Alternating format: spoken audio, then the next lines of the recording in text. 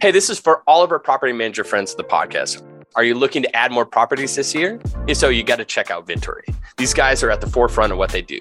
You should see them at conferences, pack presentations, their booths are slammed, and Brooke, their founder, is a huge fan and supporter of the pod. Venturi has built the first and only software and services platform designed specifically to help property managers recruit homeowners and add new inventory to their rental programs. John, these guys are awesome. They can help you pull lists of vacation rental homeowners in your area and then even market to them across multiple channels. From landing pages to chatbots and so many more booking tools, Venturi is here to help you collect leads. Their state-of-the-art CRM with marketing automation can help you easily track those leads and efficiently communicate with them across your entire team. The system can even automatically follow up to your leads instantly. Knowing that your leads are getting contacted right away is an awesome feature. The best part is if you sign up now, you can get a free homeowner marketing list and a free owner landing page. On top of that, a 60-day money-back guarantee. Venturi makes it completely risk-free to try it out. They will even send you a $50 Amazon gift card just for taking a demo. To learn more, go to venturi.com/nobs. That's VINTORY.com/nobs. Or just mention that you heard about them on the No BS Short-Term Rental Podcast.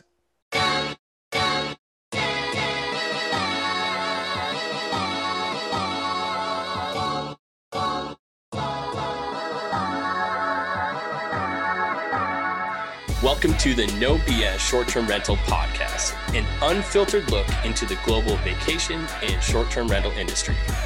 I'm Mateo Bradford. And I'm John Stokinger. And this is our podcast. We bring the right people to the table at the right time, giving you an inside view and take on the short-term rental industry like no other podcast can. Good morning, Mateo. Season 2, episode 11. We are here. We are. We're How are definitely you? here. I'm doing fantastic, brother. How are you? Good. Our 41st episode, and this one's a big one. I'm pretty excited about our guest, and I think everyone's going to be a little surprised who we're able to snag, and we appreciate him joining us today. But I'll go ahead and let you give an introduction, but I want to get right into it so we get in the meat and potatoes of this interview. So yeah, we've been excited. I'm excited. I've been excited for this for quite some. Our industry is made up of unique individuals. As you can see, we've had a podcast running through 41 episodes of having some amazing interviews with people who have truly impacted our industry, and just from a business standpoint, from a cultural standpoint. And today we're lucky to have a pioneer of someone that's really continues to do both. I'm going to keep this introduction short because I want to dig in and get directly into talking with our guest today, the one and only, the never duplicated or replicated in this space, Carl Shepard. Welcome to the No Bullshit Short-Term Rental Podcast, sir. Thanks. Is pioneer another way of saying really old guy? No, I wasn't going to say that. Look, no, because it's pioneer is about the impact. It's true. It's true. Impact. It talks about timing and your impact in the space. Yeah, you could be a young pioneer. Could be, but I got 30 years ago, I could have been a young pioneer, but yeah, it's good to be here. It's good to be here. Carl, but 30 years ago, when you came into this space, at that time, you weren't a pioneer yet because no one really knew what the hell was going on. It's like, I think like time and maturing and basing on the over time is what makes you a pioneer, right? Well, thanks. But the real pioneers in this industry, though, are Brian and I, Brian Sharples, who started HomeAway, which is now Verbo, and I, we're not the real pioneers here. The real pioneers were people like Dave Bollinger and Hunter Melville in Vermont, and the Van Voris, Pat and Jan and the late Pat Van Voris in Michigan, David Klaus and his wife Lynn, and Brian Raub and his wife Lisa, and Richard Counsley over in London. The real pioneers were people who looked at this online in the mid-90s and said, you know, there's got to be a better way to rent a vacation home than having to go to the Chamber of Commerce of each city and find somebody to rent it. And that history is a pretty interesting one, but most people don't understand that ground zero for the vacation rental industry is not VRBO. Mm. It is cyber rentals. Cyber rentals in Ludlow, Vermont is the ground zero in the online vacation rental industry. That's Ludlow, Vermont, Okemo. I know Vermont. I actually graduated high school in this time in 1996 from Rutland, Vermont. I know Ludlow very well. I used to ski up at Killington and teach skiing and snowboarding up there. So I'm very familiar with that area. You would have loved the cyber rentals offices. They had a room that only 2 people were allowed in at any one time so that you didn't fall through to the basement. No shit. Wow. Wow. Yeah. Company called Cyber Rentals. Yeah, and the technology was done by 2 guys out in California, Washington, and it ran on a MacBook in these guys' apartment. These 2 guys shared an apartment, and the MacBook was Cyber Rentals, and they were guys that liked to be outside a lot and bike and mountain bike and ski, and if they were gone for 2 or 3 days and the server went down, Cyber Rentals was off the air. It was just gone. And that went on for years. But it is ground zero of how you rented a vacation rental. And the first time I walked in those offices, it was like it's a little house on the main street of Ludlow. And it was absolutely covered in Post-it notes. You thought the wallpaper was Post-it notes because of do this, do that, get this guy, get this, check this, get this piece of information. It was amazing. It was amazing. That's so interesting. I thought you were going to go, that was their tape chart, but that was... Yeah, this was their to-do list, man. They would write stuff on Post-it notes and they'd stick it on everybody's computer. And it was great. Hunter is a Dartmouth grad, and his best friend from the time he was 5 years old is Dave Bollinger, and they started the online vacation rental industry. So how long from that cyber rentals until your involvement in your start of HomeAway? How does Carl Shepard stumble into this? No one really stumbles, but like, how do you say, you know what, this is what we're doing? Stumbled a good way. Okay, so I had been the chief operating officer of a company here in Austin called Hoover's Online. I had 25 years previous experience in publishing, but publishing with paper and ink and printing presses, that whole thing. And we had taken this company called Hoover's and business information, and we did for $9 a month what Dun & Bradstreet and Standard & Poor's charged $300,000 a year for. We were renegades, and they didn't like us a whole lot. But we took that company public and sold it in 2003 to Dun & Bradstreet because they finally figured out they couldn't beat us, so they might as well own us. I retired. I had a kid going. And speaking of, you've done that a few times. I've done it a few times. Okay. But I had a kid going into Dartmouth, at the time, 5-year-old with Down syndrome going into the public school system. Okay. I thought that the best thing for me to do right now is to be a thorn in the side of the Ames School District. And I realized after a few months that I was a good thorn in the side, but my wife was a friggin' monster. And that the best thing to do was to get out of the way. She also explained to me one day casually that, because I was at home, and she said, if you're not going to work, you can't keep the nanny and the maid. So I thought, okay, that's real work now. If I'm going to have to actually take care of Jack, that's a different thing than being able to say to the nanny. I started looking for some things to do. The whole idea was it could be part-time. And I met Brian Sharples, and we were put together by Austin Ventures, which was a large venture capital firm that is no longer funding new things. They've been in the wind down process for a while now. But Austin Ventures was one of the first venture capital companies to actually do things in Texas. Knew all those guys from way back, and they put me in contact with Brian because they were looking at something for Brian, who had done a similar path. He had followed a similar path where he'd taken a company public, he'd sold it, and he'd taken 2 years off because he had little kids. He had a 12-year-old, but he also had like an 18-month-old and a 3-year-old. They had traveled, and the business that Austin Venture picked out for him was an information business. So they called me to ask me to go look at this information business with Brian and see if it was a good business. And we had coffee at Starbucks, and I said, I've read the white paper. This is just dreadful. And every day you'd have to wake up in Houston, Texas. I mean, there's nothing more painful than that combination of a dreadful business in Houston, Texas. I don't care how much money it makes. And he said, thank God. Yes, it's a horrible business, but what do you really want to do? And he said, I've been noodling with this. And he had done a test on his own dime to start a business called Elysium, which he never got off the ground, but because Steve Case beat him to it with exclusive resorts. Okay. And so, but Brian had done all this research on the vacation rental industry.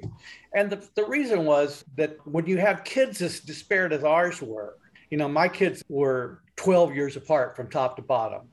And I used to make the joke that I had to have the Sesame Street on one television and the Playboy channel on another. I had to bridge that gap. We have a 10-year gap on ours. My oldest is 19, my youngest is 9. And there you go. There you go. Let's deal with it. I also had the problem that if I put Jack, the baby, in the same room with Kevin and Connor, there was a 50% likelihood that I would only have 2 children in the morning when I went to get Good them. Points. So, right. I decided that this traveling and keeping Jack in our room was not good, and we started using vacation rentals. And long story short, Brian and I talked about that. We both like vacation rentals. So what we decided to do was apply the Hoover's method of data collection and reporting to the vacation rental industry, which we knew nothing about. Right. But we knew it was kind of disparate, and the best data that was available at the time came from the Gaylord Enterprises public filings, because they owned, Resort Quest was what they owned. And they had, when they bought it, that was the last time that there was any independent information about the industry, because as soon as they bought Resort Quest, they stopped reporting on it. They just consumed it and they didn't need to report. Makes sense. Right. Yeah. So the Resort Quest stuff that we looked at said there were 250,000 second homes available for rent in the United States. And Resort Quest had about 10% of them. And that was the industry. And we looked at that and said, gee, that doesn't seem like it's the industry. Because we were looking at all these little websites. We saw cyber rentals, we saw VRBO, we saw these sites, and we didn't believe any of those companies made money. We just thought how can you make money doing what they did? And they were so badly done. The websites were all, except for Great Rentals, they were all really badly done.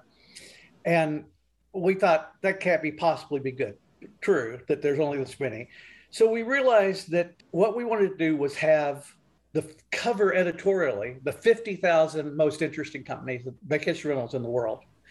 And then you could rent them. And we were going to talk about them very much along the lines of the Hideaways or an Andrew Harper or something like that. It was going to be a quasi-publication. And the thing that had made Hoover's work was that at Hoover's, we needed to have an answer for every company in the world, even though we knew the public was only interested in about 15,000 companies. But on that rare occasion, someone wanted to find out about Tom's Texaco on the corner of Shoal Creek and whatever, you needed to know something about it. So we licensed that data from Dun & Bradstreet, who eventually bought Hoover's. We then turned around and looked at this at HomeAway and said, okay, we need to have an answer no matter, even if it's not one of our houses, we need to have an answer. So let's go license the content of all these little websites, and we'll send them traffic because they can't make money anyway. Right. So we'll just go license them. So we met them in Depot Bay, Oregon. They happen to actively meet once a quarter. VRBO, Great Rentals, Cyber Rentals, and A1 Vacations.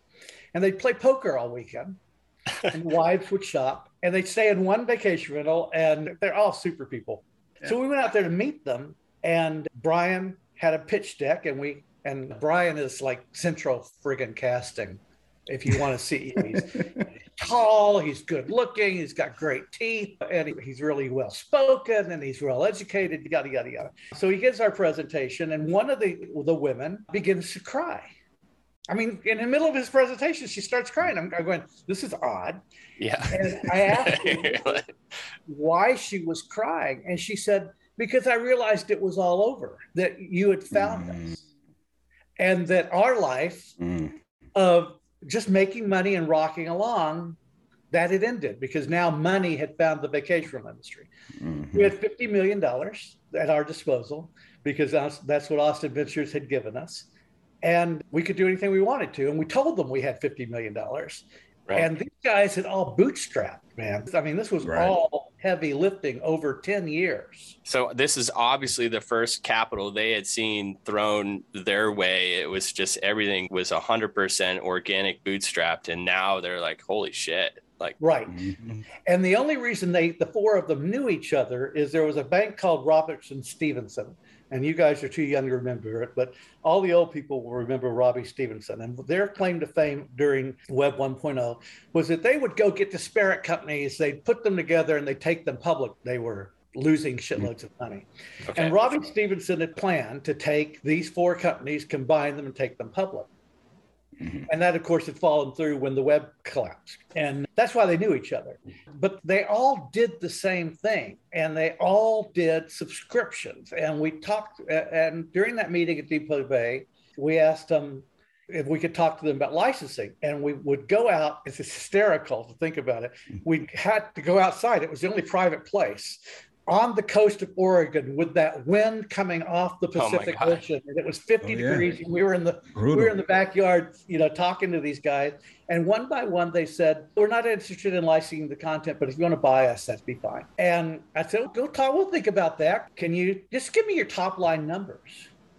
And they said, the first one said, "Oh, we make about I'm not going to tell you which company. Oh, we do about $4 million in revenue." I said, "Okay, what's your EBITDA?" And they said, "What is EBITDA? How much cash do you get at the end of it?" And they said, "Oh, we do about 4 million revenue. I guess we do about 3.5 in cash." Wow. And I'm going, wow. What? Your mind was blown. Mind totally blown. And each one of them was saying that. And holy shit.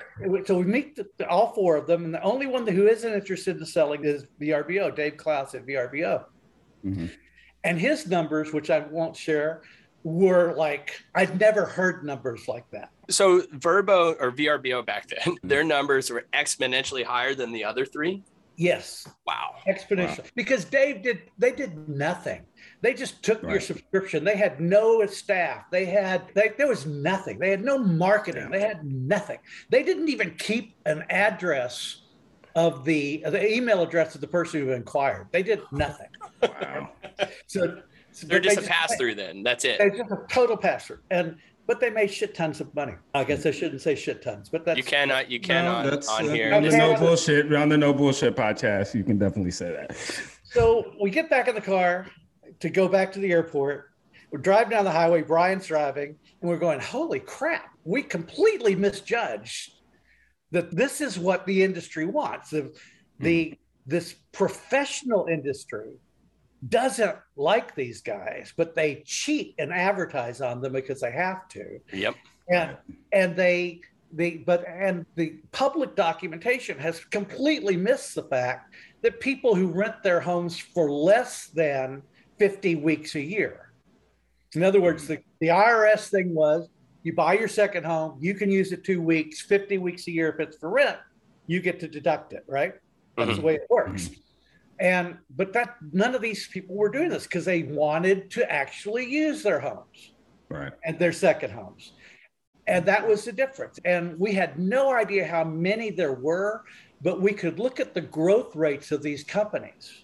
We couldn't do it at that point in time, but we eventually were able to, and say, shit, we don't know what the top number is, but it's growing at VRBO at 85% a year.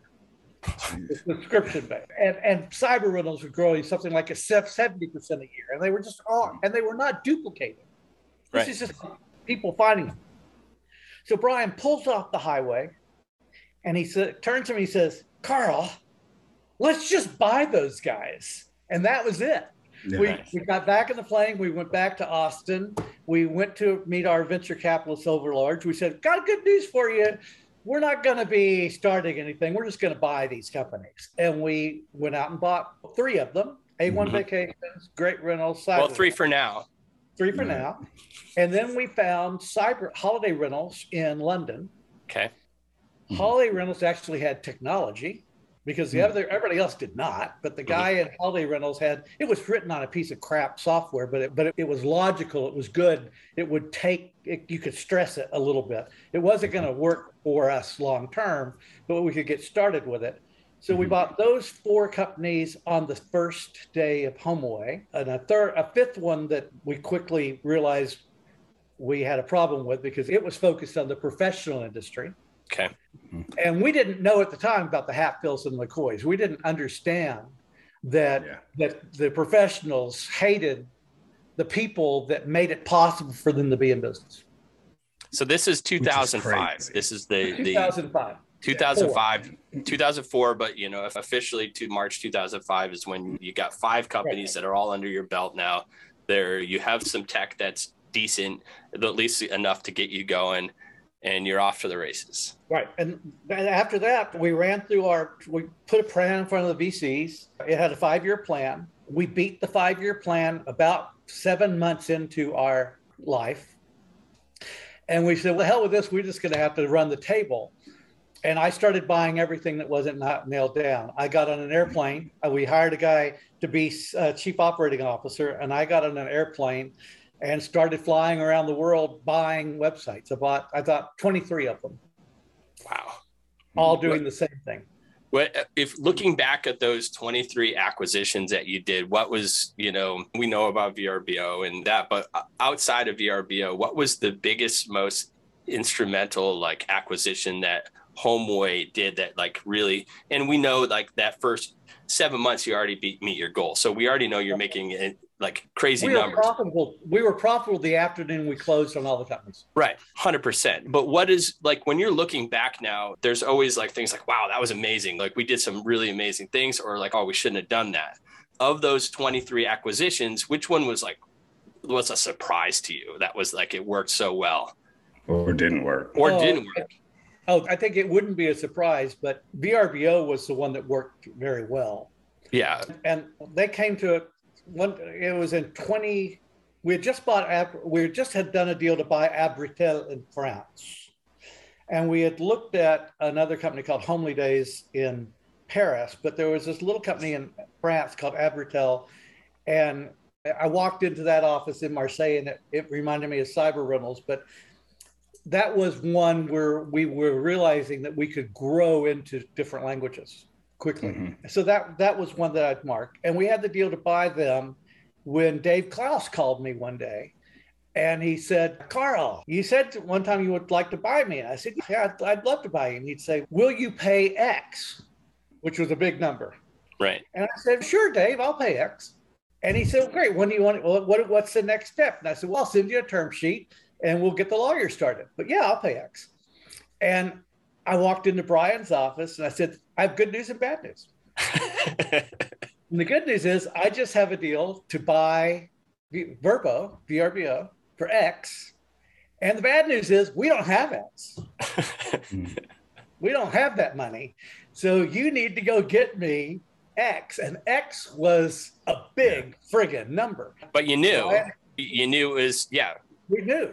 So we ended up, that was a hard acquisition to do because, as I mentioned, these companies were not companies, really. Right.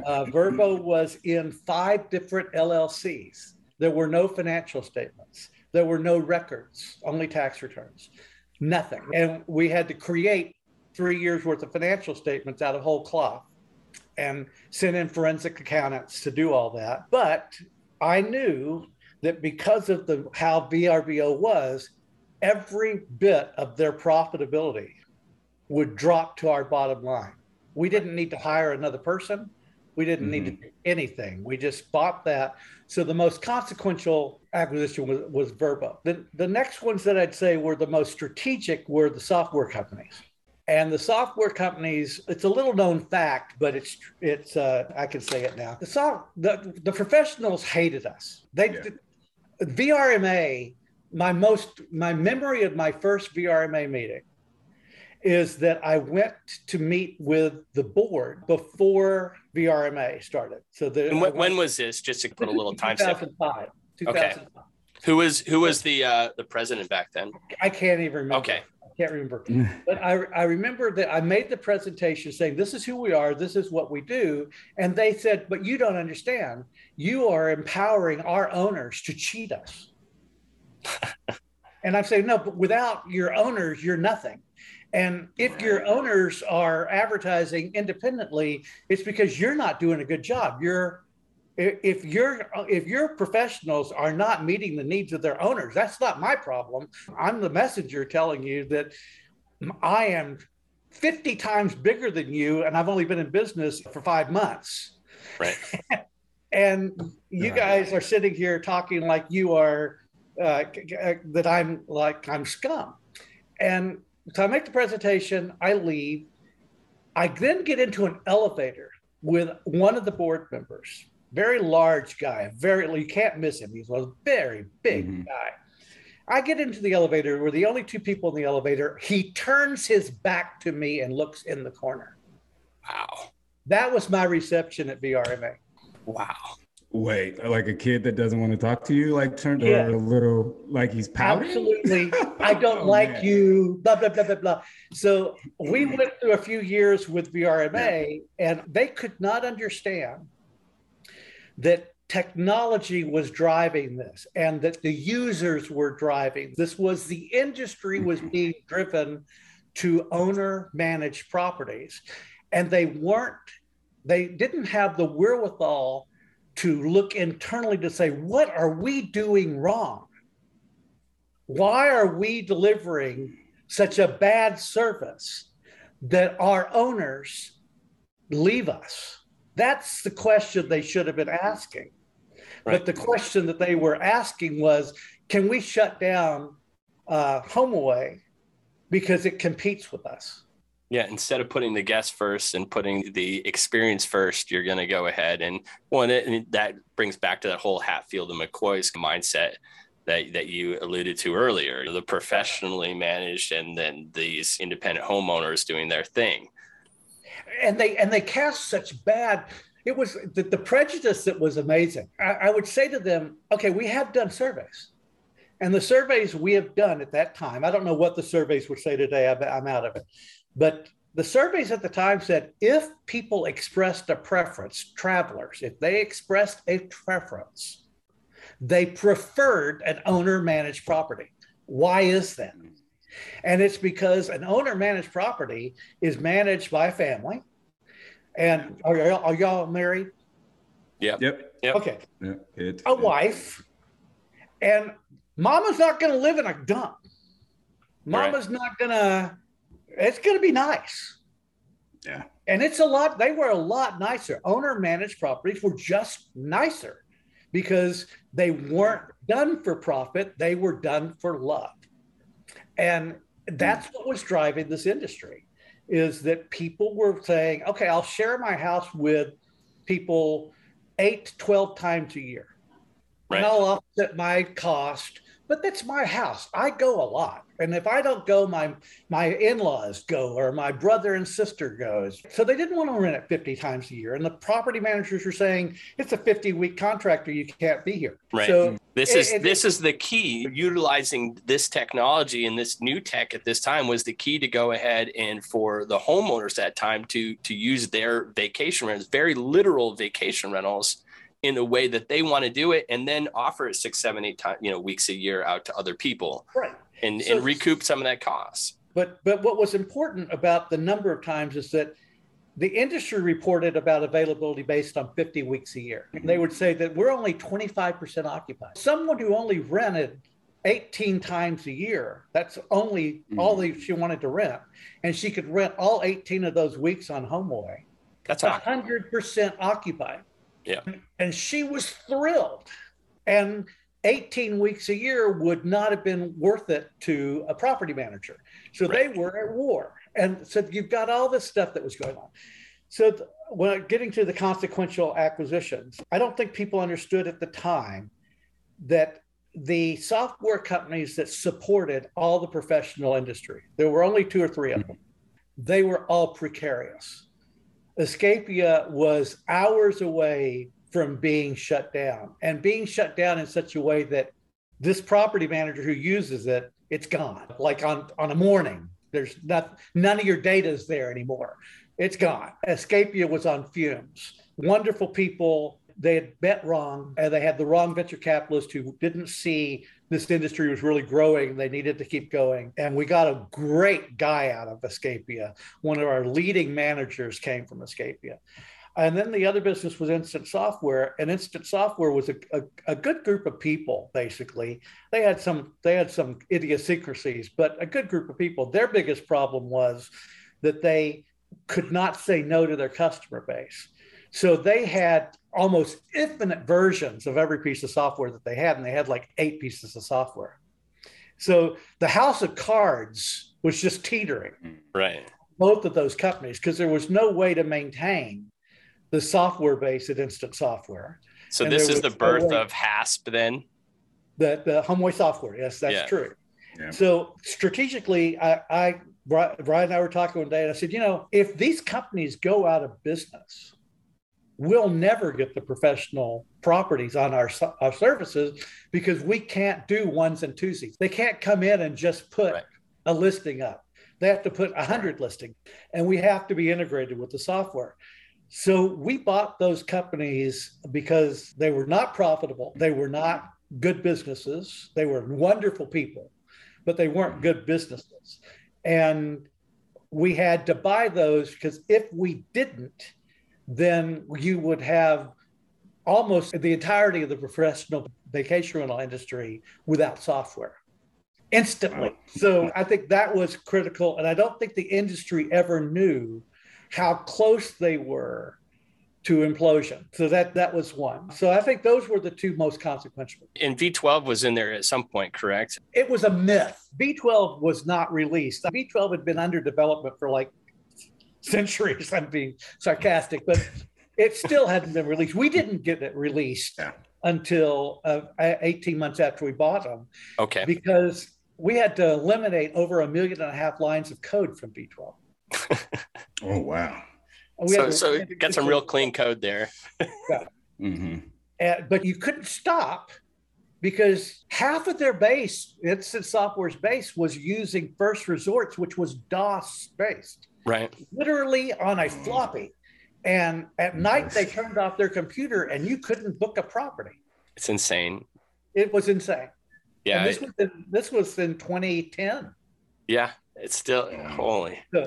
So it's those were the two. I think if you look at what happened to the industry, those were the most consequential acquisitions. You started a tidal wave, right? With what you were doing, we talk a lot about the journey that the industry faces from becoming cottage and homegrown and this family-oriented, family-driven business that escaped the laws of business physics and everything else and survived for generations, coming into an era that is what we've been talking about this whole time, that's data-driven, right?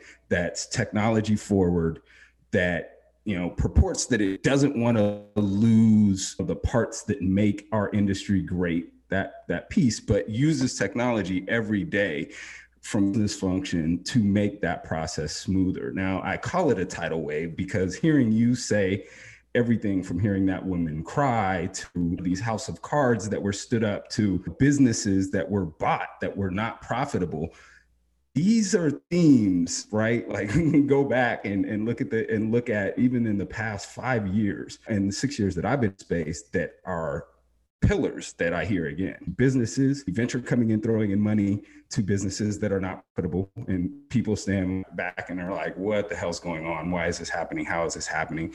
Data, which I really want to dig into the value, because that's what I don't think people are understanding. Hearing your story and how you came in, data was the key. Data was the goal. Data was the value in that space. Looking at where your background and where you come from, that was not my idea of where this was going to go. But data, that's the goal. Where do we go from here? How do we get this part? Where does this clean up? Because I think data is certainly part of it. Knowing where your customers are going, how much you can charge, and all of that stuff is the professionalism of the industry. And I had a very interesting experience. My wife and I popped the other day, we just got crazy and we said, we're going to go to Palm Springs and hike at Joshua Tree. So we'll stay in Palm Springs and we'll get a Verbo and we'll stay there and we'll hike every day. And I went online, and for the first time in my life, Verbo was more expensive than a resort, much more. Now, is that after fees? And is that after everything that goes into it? After everything. Verbo was about 50% more than I could stay at a resort in Palm Springs. And we don't, dirty little secret about one of the founders of the industry is that we don't use a kitchen except barely. I mean, my wife says that if she has to cook, it ain't a vacation. And so we do not cook. We do not use the kitchen. We did use it for breakfast stuff so that the kids could wake up and eat. But without us, we eat out. So you have to take that as a given that the kitchen isn't important to me, Verbo. What was always important to me was the space and the quality. But when it's just two of us and a 2-bedroom or 1-bedroom house in Palm Springs is going to cost more than staying at the Omni Mirage, I stayed at the Omni Mirage because that worked better for me right now. I think that's one of the things that's happened over the last 20 years in the industry is that data is moving this more expensive. The other thing that data is doing is bringing different types of operators in. And they are operators who are trying all sorts of things. We all saw how Zonder tried to make their model work. There's and they're still trying. I don't know what their model is now, but I think that's what the data-driven young millennials are trying to bring to this industry is how do we choose the right place and how do we get the right. At the end of the day, this is still an industry that requires you to have a license. It requires you to pay taxes. It requires infrastructure that data does help on, but it's still a hospitality industry. Yeah. And I think we have now, I'm wondering if we have now crossed over in the industry to such a point that we are competitive with hotels. Because we got to say at HomeAway when I was driving it up that not only can you have a house and have a pool and have your own space, it's cheaper than going to a hotel. We got to say that. You can't say that anymore. And that's I think there's lots of different pieces to that too. I think that we can't, and I hate to bring this up most episode, but you can't oversight what COVID and the pandemic has done in looking at travel and comfortably, like most families that, there was a time that, hey, hotels are fine now, and it's changed again. Obviously we're post-pandemic, we're coming out of it. There's still issues, but I think that there was a big trend towards vacation rentals, obviously at the beginning of this pandemic, and that trend is still staying that way. Yeah, true. But the other thing the pandemic did is it eliminated the ability to go overseas. So it's not just the travel industry. And I don't think people realized what was going to happen when the pandemic started, because I was on the board of Turnkey at the time. And we had a meeting, an emergency meeting, and said, what in the hell is going to happen here? Because the cancellations were just flowing. And then people began to realize that their kids had come home. And then they began to realize that they could go to a vacation rental because if they're going to work someplace, they might as well go work on the coast because they were social distancing. It was, if you live in an apartment building in New York City and you could go to a vacation rental in Vermont, even though it was cold, your kids were safer in Vermont in a vacation than they were in the city. That was one thing that was happening. But then you had the fact that you can't leave the country. So Verbo did amazing. Airbnb did okay, because remember, Airbnb's largest inventory mass at that time when the pandemic started was cities. Right. Yeah. And people didn't want to go to cities. They wanted to stay as far away from the city as they could. So Verbo did amazing, and I think it was all in country travel. It needed bigger countries. You can travel within Germany, so they did fine. You can travel within France, they did fine. You could travel within England, they did fine. The smaller countries didn't do so well, and of course, no one went to Italy because even the Italians didn't want to be in Italy. So that I think we all have to look at 2020. And 2021 and the first half of 2022 and say, this really doesn't matter. It doesn't matter. And you can't look at it for projecting in the forward. What it did do is it may have increased occupancy a little bit, but at this point, 80% of travelers have experienced a vacation rental. They're going to keep going. Now, will they keep going over going to resorts? I wouldn't make that bet. I think when things get going again, I think Disney shows us. Disney hotels are full. Yeah. Because they're the right thing to do when you go to Disney. So if you can afford to stay on campus in Disney, there's no experience like that. There's a vacation rental can't duplicate that. So I think we haven't seen what's going to happen in 2023. But my advice to any travel business, I'm on the board of Hostel World as well, is you can't look at 2021, 2022 as anything other than, damn, that happened. What does it mean going forward? I don't know. You talk, the end of 2022, you're talking 2023. What companies or what movements do you see are making a splash in the right direction in your eyes as far as where things are going, and what should the industry be looking out for? If people can travel again, there are lots of things being thrown out there. I personally do not believe that business travel is dead. Agree. I think that the first time a sale is made because someone didn't do it on Zoom and actually flew to the client's office and took him out to lunch, that we'll be back to people traveling for business, because business people want to win. And if they can't win on Zoom, if every meeting has to be held on Zoom, so be it. But if someone's going to come and actually take you to a Lakers game, that guy's going to get the business. And that's the way it's always been. And that's the way it's going to be. So I believe business travel will come back in 2023. I think hotels will come back in 2023 because there is something to the idea of staying for couples, especially. Hotels are wonderful. I mean, vacation rentals are great for families and groups traveling together. There's no better thing. But you're not going to ever get me personally. I was looking at these vacation rentals on the Outer Banks of North Carolina and some of them in Florida now, which are 28-room houses that can be rented all together, or, well, screw that. I'm never going to do that. That's the worst of all worlds. So I just don't know what trend is going to develop. I think hotels is going to come back.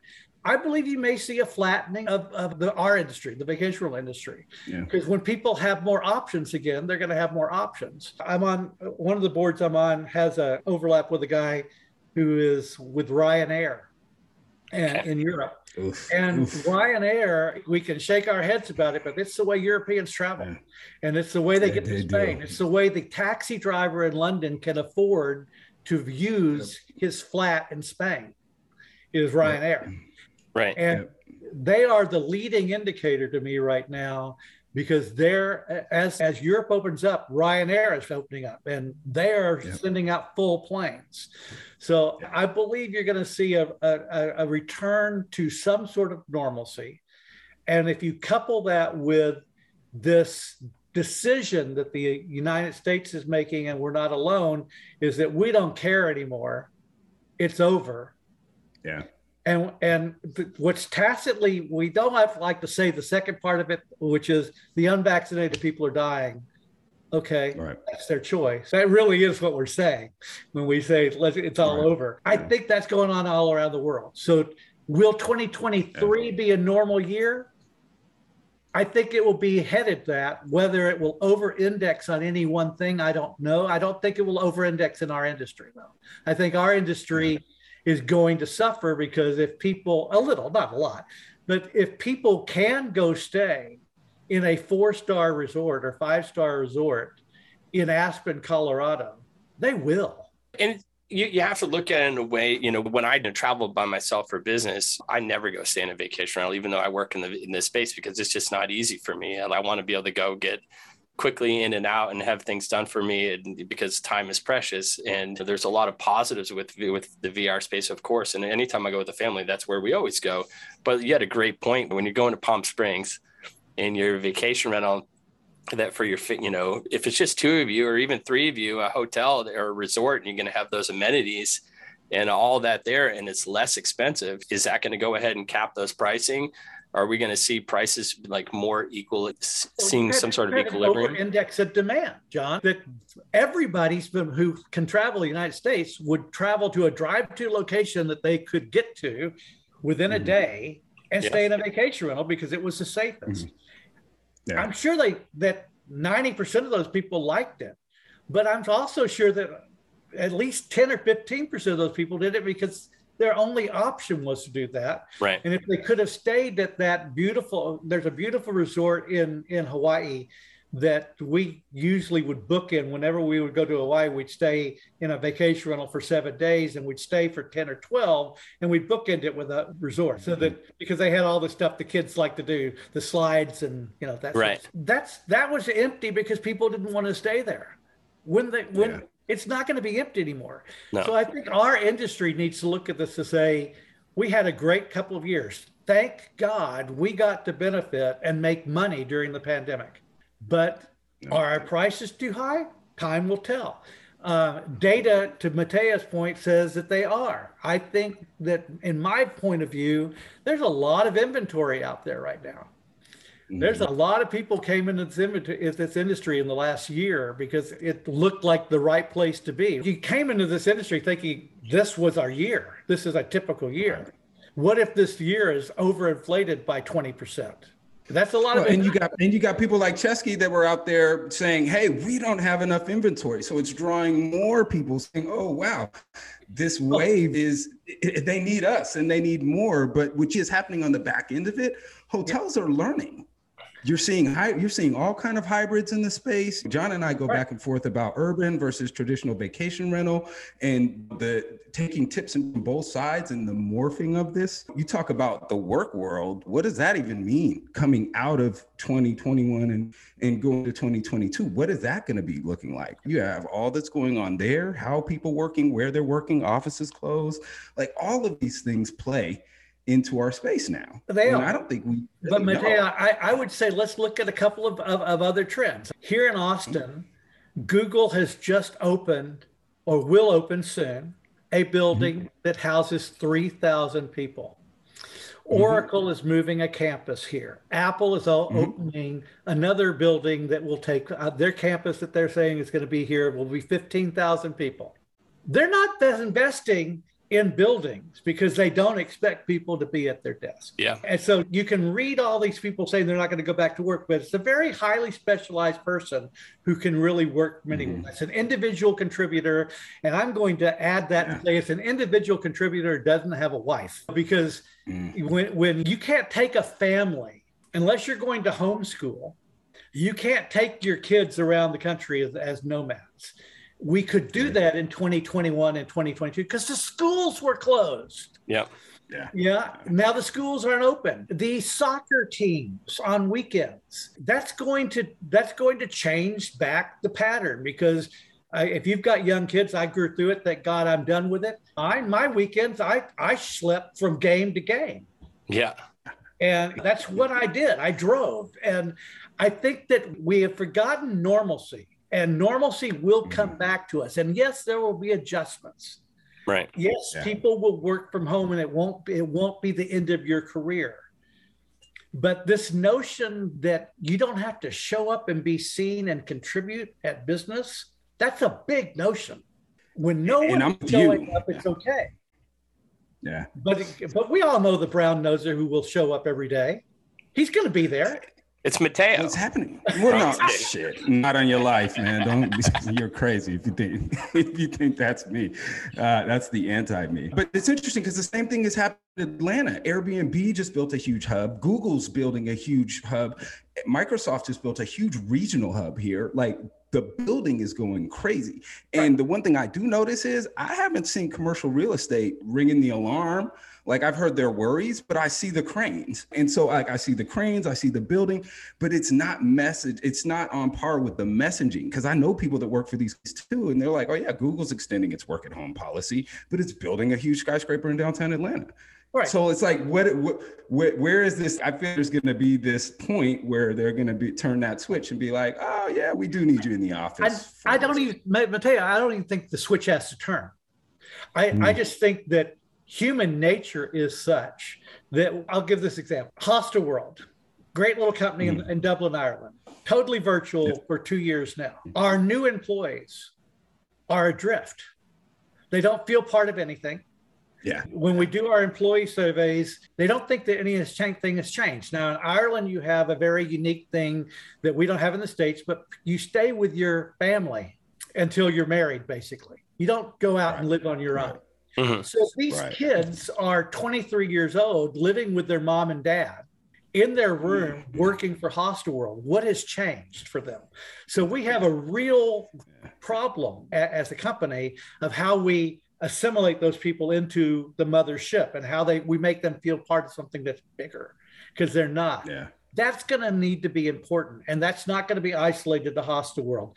New people are coming into the job market every day, and they don't want to be adrift. They want something in their life to change. I don't think we can predict how all this is changing, because all you have is current, in the moment anecdotes. Right. But long term, I think we're going to see in travel, business travel is going to return. I think we're going to see a more equitable distribution between hotels and vacation rentals.